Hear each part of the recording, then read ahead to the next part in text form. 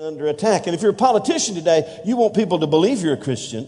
You may not be, but you want everybody, they're all Christians. Did you know every politician in Washington, they're all Christians?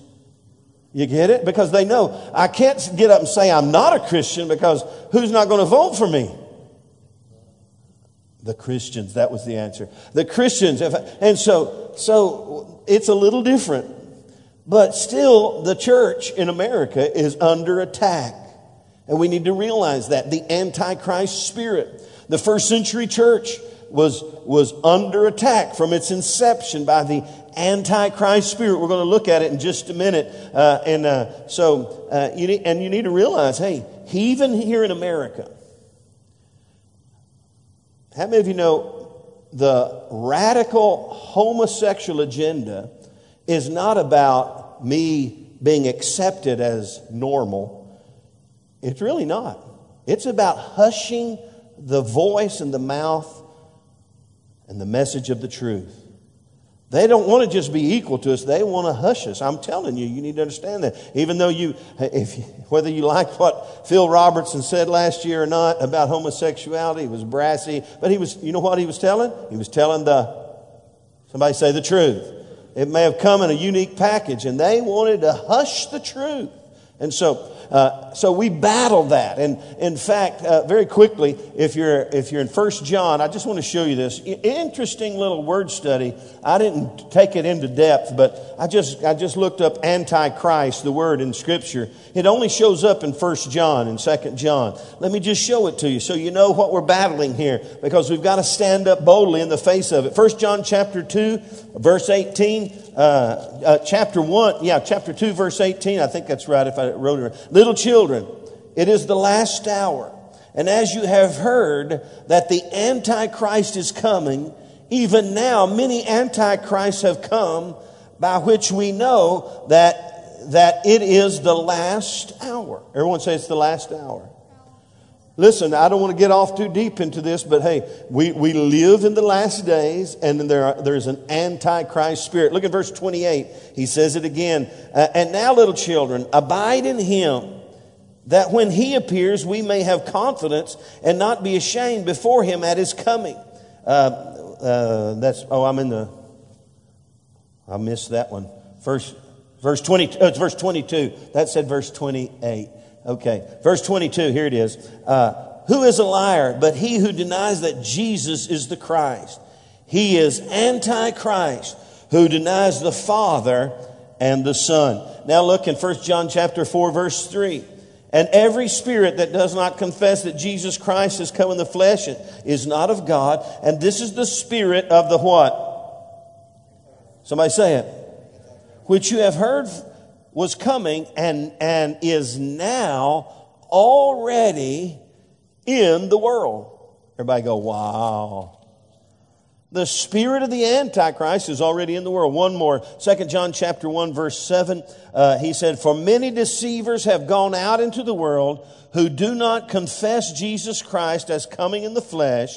This is a deceiver and a what? Antichrist. So that's what we're facing. That's why we need boldness to stand. That's why we need spiritual backbone to stand up. Not just to stand up and smile and nod and confess Christ, but to in a sense, do battle against this Antichrist spirit. You look globally around the world. You know what? ISIS, they are killing Christians. It is an Antichrist spirit. Do you get it? If you get it, say, I get it, preacher. The Taliban, it's an Antichrist spirit. And it's a religious war that's going on. And so we've got to stand strong. And in 2015, listen carefully, especially with our theme this year as the year of evangelism and harvest, we've got to develop some spiritual backbone. Amen. Where we can stand up for him, not just resisting the evil, but causing the light of God to begin to shine through us. See the banners up there that says, be contagious. Everyone say, be contagious. That's what we've got to be. We've got to be so contagious with the truth and with the light. How many of you know when we become the light of the world, when we start lighting this world up, we become contagious. And the Bible says that the light expels the darkness. Okay, so that's what we're talking about tonight, and I'm gonna look at the first century church and just learn some lessons from the first century church. I think about Peter. You remember Peter? He's one of my favorite apostles because he's just a good old boy. He was just a fisherman, and God saw that he was a fisherman and that He could use him. He chooses the weak things of the world to confound the wise. Peter denied the Lord at the moment of Jesus' darkest hour on the cross. Peter denied the Lord. And he lacked boldness to stand up and confess Christ when he was faced with the Antichrist spirit in the world around him. You remember the story. And the Bible says that, Jesus told him that was going to happen. He said, no, that ain't going to happen. He said, for the rooster crows, is it 3 times or twice? 3 times, you're going to deny me. Was it deny me 3 times? I get my stories mixed up a little bit. But he did. And then the Bible says he went out and did what? He wept bitterly. Man, he realized I lacked the boldness that I thought I had to stand up against the present day culture that is anti-Christ. And so we all need, if Peter needed it, we all need it. And Peter realized, and you know that Jesus walked back into his life. We're going to briefly look at some of that. And what did he do? He placed him in a position to get back in right relationship with Jesus. And then Jesus filled him with the Holy Spirit there in Acts chapter 2. And God used him to do a great work. And the kingdom of God was expanded. He became a very bold person. How many of you want to become a very bold person? Amen. I'm not talking about obnoxious. So you think about boldness, you think standing out on the street corner and being obnoxious. Hey, I'm not speaking bad against getting out on the street corner, but don't be obnoxious, okay? We're not out making enemies. We're just trying to light up our world, amen?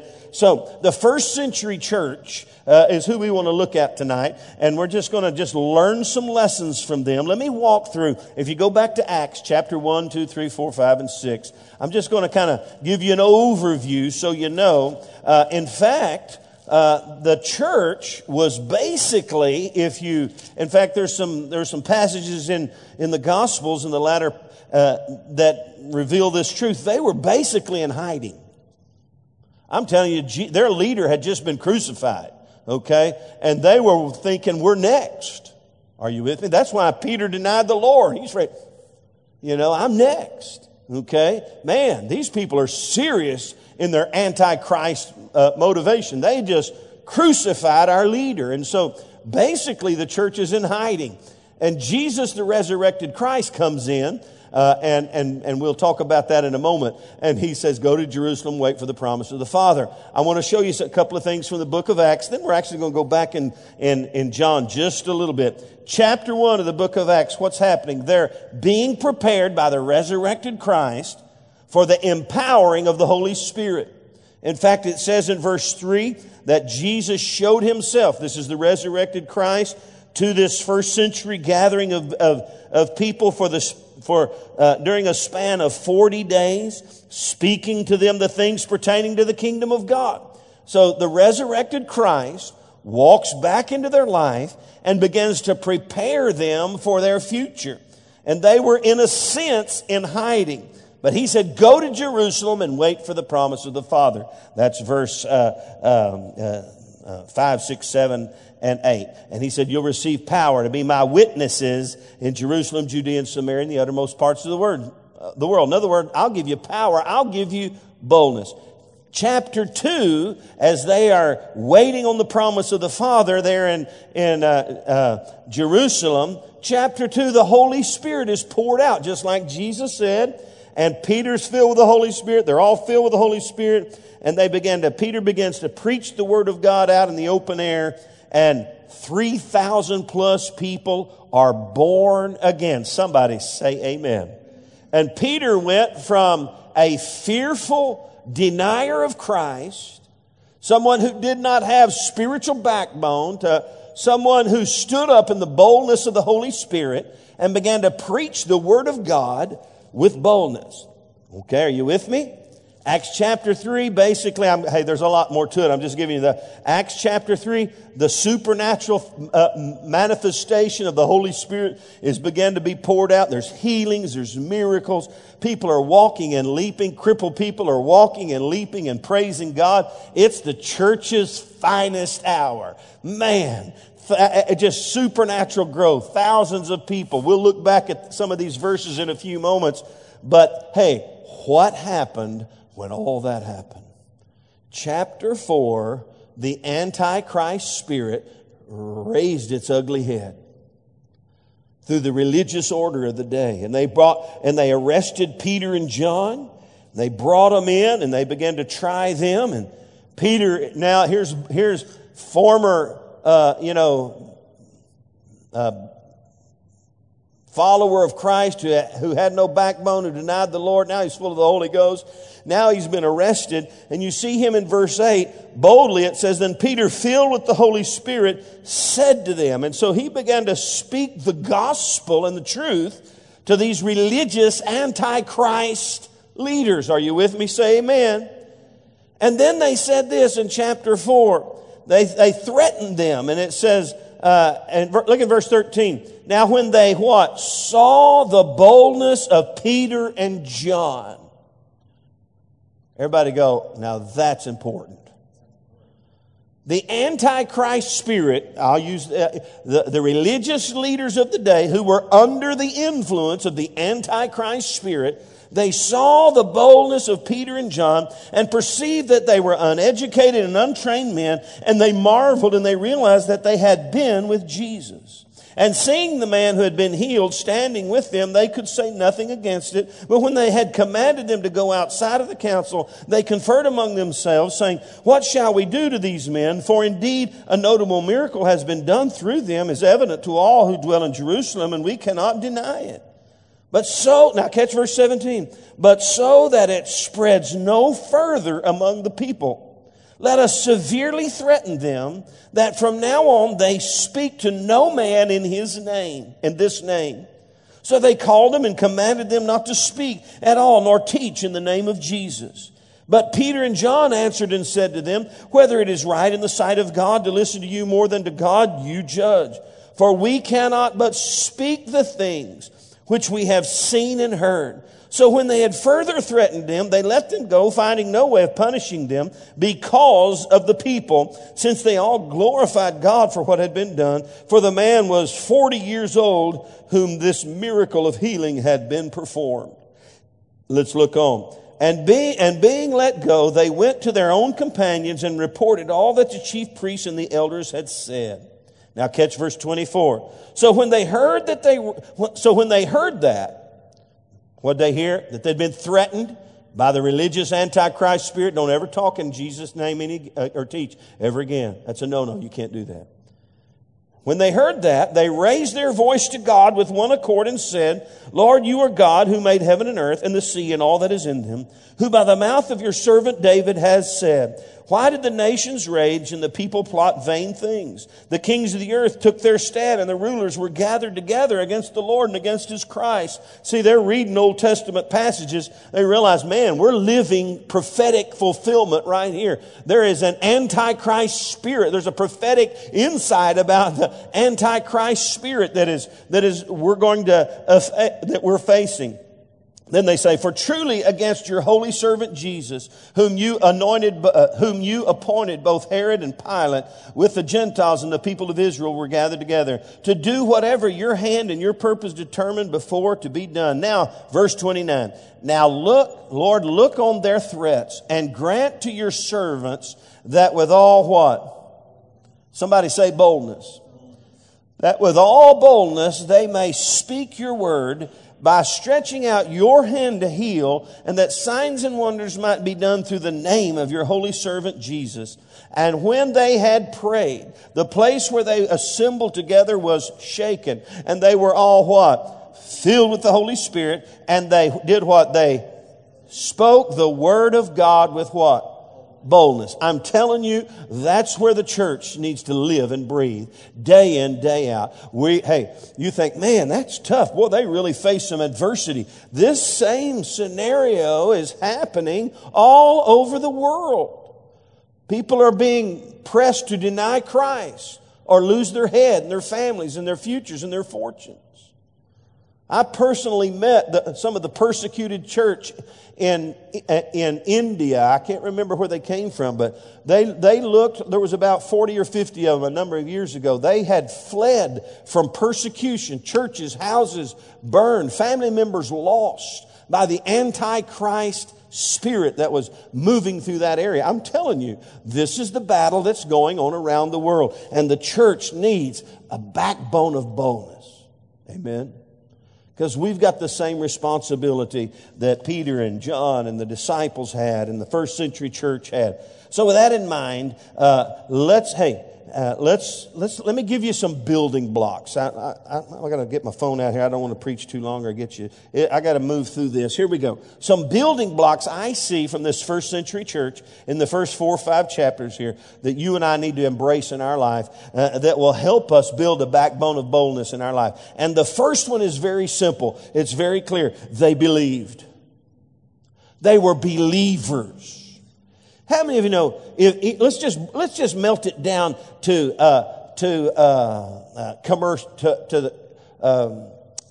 sales. How many of you? Anybody ever been in sales? Anybody in sales? When you sell something, you got to believe in the product, right?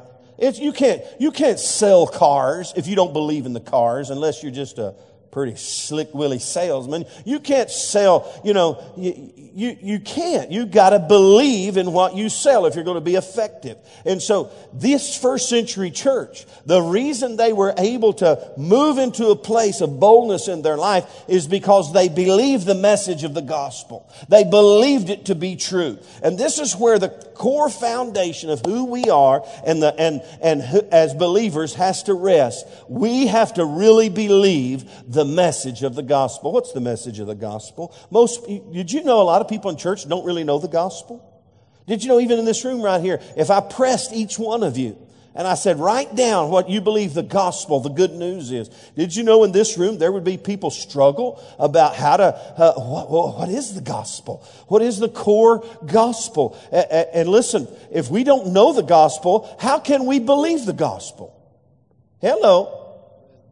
Because you got to know something in order to believe it. And these first century church founding fathers and mothers believed the gospel. Now, in case you don't know, let me tell you the gospel. In fact, if you don't know, write down this passage of Scripture. If you have a little concern with communicating the gospel, go to 1 Corinthians chapter 15, because Paul gives one of the most clear descriptions of the gospel. This is the good news. Everybody say, the good news.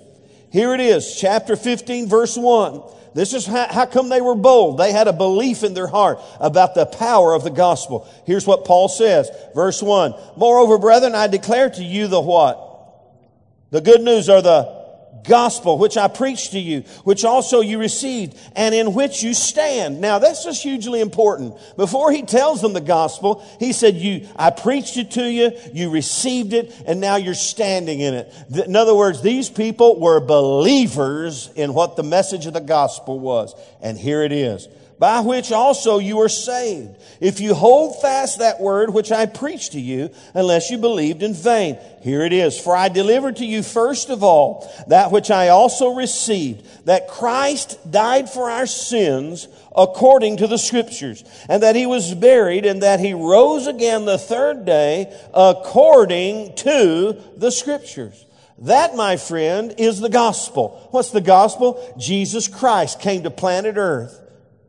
And he lived a sinless life, and he died on Calvary's cross to pay for the sins of the whole world. And he didn't only pay for the sins of the whole world, but the third day he rose from the dead so we too could have newness of life and come back into right relationship with God the Father. That's the gospel. Man, we need to get that down in our heart. What is the gospel? Jesus came to planet Earth. He died for my sins on Calvary's cross. 3 days later, he was buried in a borrowed tomb. 3 days later, he rose again. So I too could have a new life. And I believe that. Romans 10 says if you believe that in your heart, not just in your head, but you believe that, you will be saved. What did Paul say right here in 1 Corinthians? He said, you stood in it and you were saved because of the power of the gospel. Paul said, I'm not ashamed of the gospel of Christ, for it is the power of God unto salvation to the Jew first and also to the Greek. Listen, if people don't believe Jesus Christ died for them on a cross, was buried in a borrowed tomb, rose again on the third day so they could have new life. People don't believe that and embrace that in their heart and apply it in their heart. They're not going to heaven. They are not believers. They're not Christians. There's only one way to Christ. Are you with me? Or one way to God? Through Jesus Christ and the cross. So, let me hammer this home for you. If we're going to build a backbone of boldness in our life, we've got to believe this message right here. That this is the only way people can be born again. Jesus said, I'm the way, the truth, and the life. No one comes to the Father except through me. I rose again from the dead so you could have new life. So everybody say, I got it. Now, look in Acts chapter 4, verse 1 and 2. Let me show you this. It says, now as this is where Peter and John were arrested. Now as they spoke to the people, the priest, the captain of the temple, and the Sadducees came up to them. I'll just throw in my commentary. The Antichrist spirit. Being greatly disturbed that they taught the people and preached in Jesus the resurrection from the dead. These religious Antichrist spirit leaders were disturbed, upset that the truth of the gospel was being preached. And he says, and they laid hands on them and put them in custody until the next day, for it was already evening. However, many of those who heard the word did what? Come on, look at it. You got to be with me in the Bible. Verse 4. However, many of those who heard the word did what? They believed. And the number of the men came to be about 5,000. I'm telling you, people are believing the gospel story. Amen. That's what it's all about. That's what this right here is all about. That these people and many, many more like it, especially on March 15th, which is Friend Day. Everybody say Friend Day. Burn that into your brain because, man, we're going to get our friends here. We're not just going to ask them. We're going to get them here. And we're going to bring our friends. We're going to pack it out and the gospel is going to be preached. People are going to be born again, just like they were born again in the book of Acts. And so they believed the message of the gospel. Now, quickly, and I'm going to do this quickly. You don't need to turn there. If you go back to John 20 and 21, you see the resurrected Christ. How many of you know the resurrection is the key to the gospel? Not just the cross, but the resurrection. Two important elements. He died for my sin and he rose again. Everybody say, he died for my sin and he rose again. John 20 verse 11, the resurrected Christ comes and reveals himself to Mary Magdalene. Read it. John 20, verse 24 through 29, the resurrected Christ reveals himself to some disciples and to doubting Thomas. You remember doubting Thomas? They said, oh, he rose from the dead. I'm not going to believe until I put my fingers in the nail prints in his hands. And Jesus walked through the wall and said, da-da. He didn't really say that. He could have, I don't know. He just walked through. And you know what what Thomas didn't do? Thomas didn't go, let me see those scars. He said, my Lord and my God. He became a believer in the resurrection of Christ. And then John 21, the resurrected Christ, he's back to the fishing. He's back to the old life of just being a bad fisherman. And the resurrected Christ walks into his life and reveals himself to him and puts him back into the ministry. Now, what are we talking about here? We're talking about a group of people who had experienced the resurrection of Jesus Christ. They believed. Now, in fact, what did Jesus tell Thomas? He said this. He said, you believe because you see. Blessed are those. Well, let me just go over here and read it where I don't butcher it. He said, verse 27, verse 29. Jesus said, Thomas, because you have seen me, you have believed. Blessed are those who have not seen and yet have believed. That's you and me. We've got an added blessing because we believe this message. Even though we didn't see it, we believe it. And these people believed the message of the gospel. They were born again because of it. Now, let me just say this. The backbone of boldness is built upon the foundation of faith in our life. If you want to be bold, you got to be strong in faith and believe the message of the gospel. And believe when you interact with people that are lost and without Christ in your workplace, in your home, that without the gospel in their life, they're going to split hell wide open in a hurry. They're lost and without Christ. That's the condition of the world without Christ. And we've got, if we're going to be bold and get out into the harvest field and be contagious, we're going to have to really undergird the faith of God in our life and begin to say, and just establish, I believe the message of the gospel. I hear it, I know it, I believe it. Amen. You know the evidence that they believed? One of the big, this is the evidence that anybody's a believer in Christ. The biggie. You know what the biggie? The evidence that you're a real genuine believer? You're an obeyer. You obey the gospel. You obey, and we find this first century church. Jesus said, "Go to Jerusalem and wait for the promise of the Father." They were in obey mode. Let me tell you something. If we're going to be bold, we're going to have strong faith and be in the obey mode. Listen. If we'll obey the voice of the Lord and the promptings of the Holy Spirit and walk in faith, listen, God will use us greatly. And He'll build a backbone of boldness within us that will cause us to be what? Say it up there, I'm pointing up there. Be what? Where's that, the banner? Be contagious. There you go. All right. So, they believed. Everyone say they believed. Here's the second lesson that I see from this first century church that built a backbone of boldness in their life. They belonged. Now, let me show you this. This is huge. Acts chapter 1. Let me just throw this out. They had a sense of belonging. They embraced the community. They embraced community, not the community. They embraced community as a core value of their lives. Now, let's go back to the Antichrist spirit. Why could they not kill Peter and John? Because of the people. It says they couldn't do anything more because the people, there were thousands. It said 5,000 right there. Thousands. I'm telling you, there was community.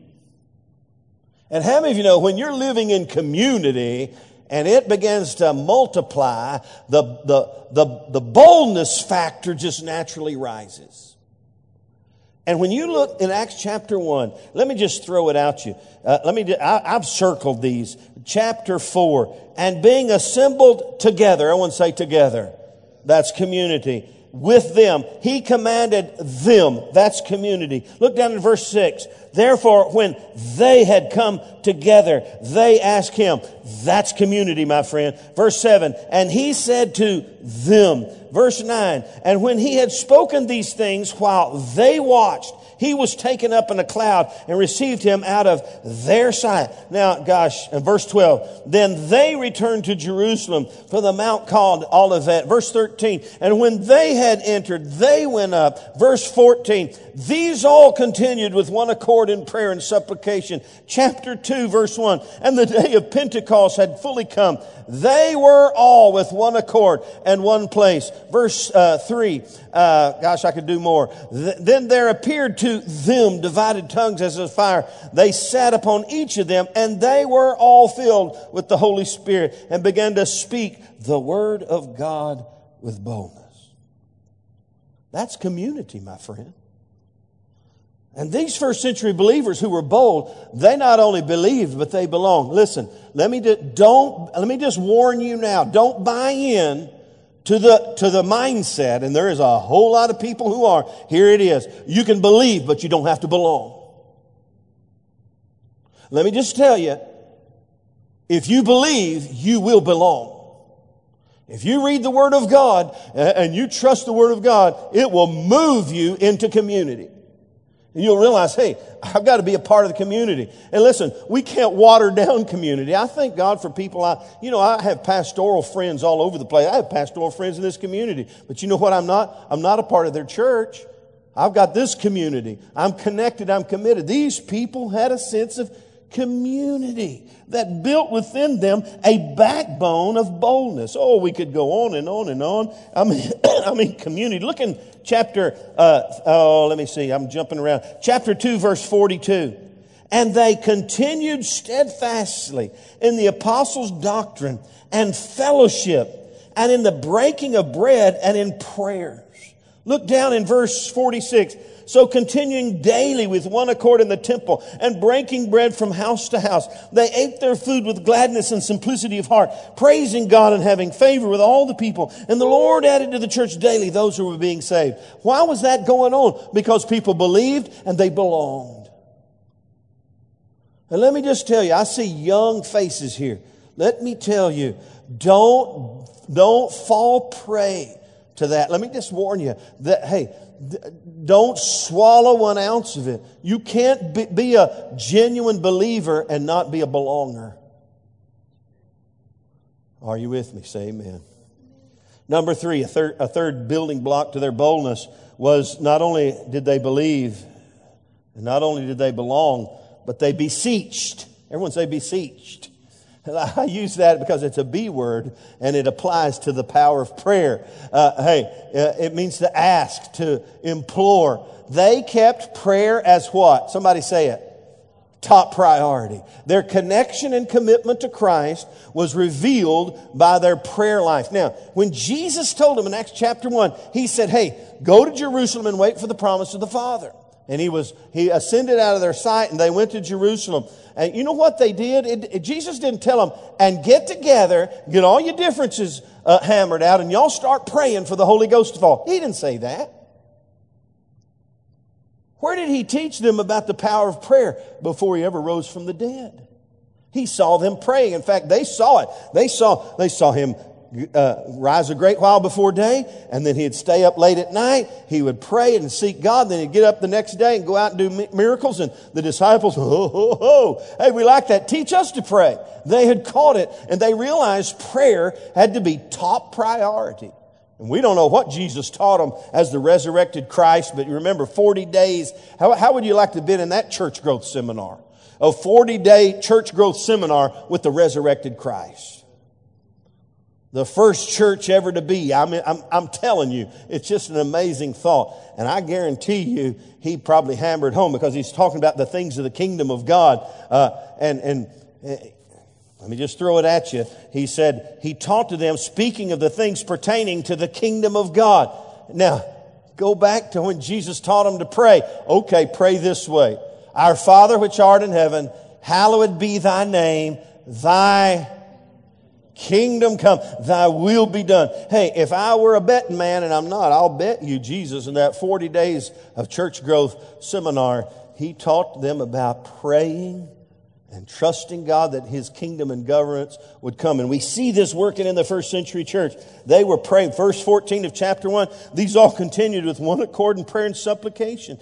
They were praying. They were seeking God. And then it says over in chapter 2 that they continued steadfastly in the apostles' doctrine and fellowship and the breaking of bread and prayers. Chapter 3, verse 1, we see Peter and John going up together to the temple at the hour of prayer. Prayer was top priority. They were seeking God. And when the Antichrist spirit came, listen to me. When the resistance came, the prayer priority was already in place. Now, this is backwards to the way most people do it. Most of us don't really heat it up until the opposition comes, or the trouble or the trauma comes. We just que sera, and trouble comes. Oh God, we got to pray. We better pray. And we just act like, we got to pray. Listen. That's got to be built within our DNA. As a believer, you are a prayer. And so the first thing they did when the resistance came, They rallied together and began to pray faith-filled prayers. And they said, we're not going to stop. You grant your bondservants with all boldness. They prayed for boldness. The Holy Spirit was poured out upon them. They beseeched the Lord. In fact, jump over to chapter 6. Let me just throw this out. As the church was growing, there were issues about serving and how people were being tended to, and the widows were being neglected in the daily distribution, just church business stuff going on. And look what it says in chapter 6, verse 3 and 4. Therefore, brethren, seek out from among you 7 men of good reputation, full of the Holy Spirit and wisdom, whom we may appoint over this business. Look what the apostle said. But we will give ourselves continually to prayer and to the ministry of the word. Now, how many of you know in those disciples, those apostles, that was top priority? You know, I have a guy that in fact, I'm going to try to go to one of his round tables. His name's Gerald Brooks. He's a leadership guru in Plano. And I got a letter from him. I didn't get to go to their leadership conference. I got an email letter from him. He said, I'm having a round table if you'll come. I can't remember when it was. He said, I know you didn't get to come to the leadership conference, which was last fall. He said, if you come, I'll give you an iPad. I said, I'm going to that one right now. He just reeled me right on in. But here's what he says to pastors and leaders. This is my translation. He probably said it better. He said, don't ever let your pulpit time outweigh your prayer time. I want to tell you that haunts me in a good way. And there are times on Sunday morning when I'm in my car heading this way, I'm not sure my prayer time outweighed my pulpit time. Or when I leave, hey, listen, if we want to be bold, we've got to keep prayer as top priority, just like the first century church. Now, number 4, and I'm going to close. They believed. These are building blocks of boldness. They belonged. They beseeched. And number 4, they behaved. They had a right living going on. They were living right. And let me just say it again. Let me tell you something. The culture we live in, we water down what right living is. I'm just telling you. Come on, you can't do that. Everybody's doing it. It's okay. Hey, listen, it's time we quit dumbing down what it means to be right with God. Hello. Could I get a better amen? I know I'm preaching to the choir. Maybe I should say this on Sunday morning. We think, hey, I show up every once in a while. Woo, I'm right with God. And we live on our terms rather than on God's terms. These people were living rightly. It says, and I've read it already, but let me just throw it at you. Acts 2:42. It shows how they were living, man. They were continuing steadfastly in the apostles' doctrine. You want me to translate that for you to 21st century or in the 21st century? Yeah, I think so. 20 or 21st, I don't remember. Here we go. Hey, let me translate that. They continued steadfastly in the apostles' doctrine. You want me to translate that for you for today?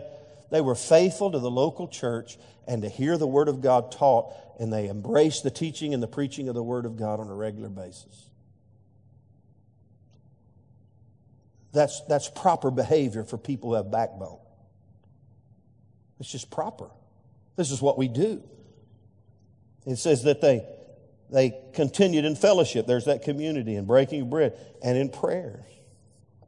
And you go on down. They continued daily with one accord in the temple, breaking bread from house to house. They ate their food with gladness and sincerity of heart, praising God and having faith with all the people. And the Lord added to the church daily those who were being saved. They did not dumb down what it meant to be righteous and right with God. Now, if you slip over to Acts chapter 5, Ananias and Sapphira, anybody remember that story? They started getting greedy and they lied to the Holy Ghost about what they were giving to the church. Listen, all they had to do was be honest. Hey, we sold a piece of land and we're going to give a portion of it. They sold a piece of land and they came and said, we're giving all the proceeds to the church. But they kept back some from they just lied, trying to look good to the preacher. And the Holy Ghost came upon Peter and the realization that they lied. And did you know both of them went to heaven early? They were prematurely introduced into eternity. They died because they dumbed down what it meant to be righteous. Hey, listen, in Bible days, the standard of righteousness and the power of the Holy Ghost was very high.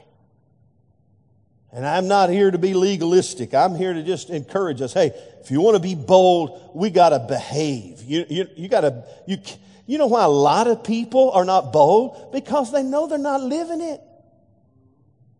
It's hard to be bold when you know you're fudging on every turn. Am I right? Y'all need to take this CD to somebody and give it to them. Lord have mercy. Everybody say, you got to believe. You got to belong. You got to beseech. And you got to behave.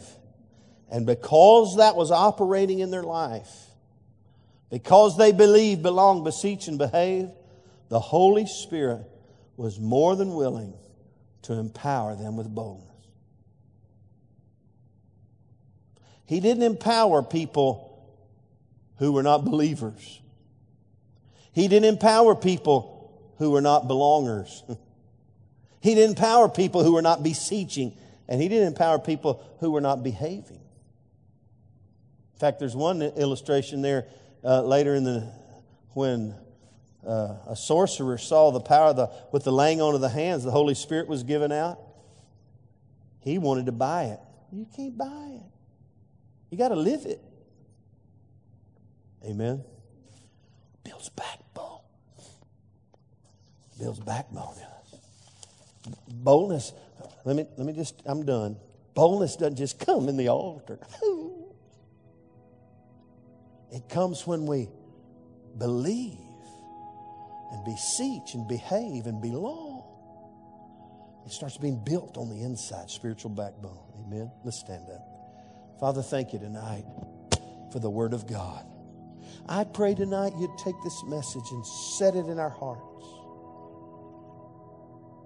You'd stir within us, Lord, the realization that you want to empower us and embolden us with a strong witness for Christ. To resist the Antichrist spirit, which is trying to hush our mouth and suppress the truth. Lord, we stand against the Antichrist spirit that is trying to invade our world, invade our hearts, invade our culture, invade our families. Lord, we pray, God, you would give us boldness to boldly take our stand and seek after you and allow you to empower us with a whole new boldness in our life. In Jesus' name. Everybody said, amen.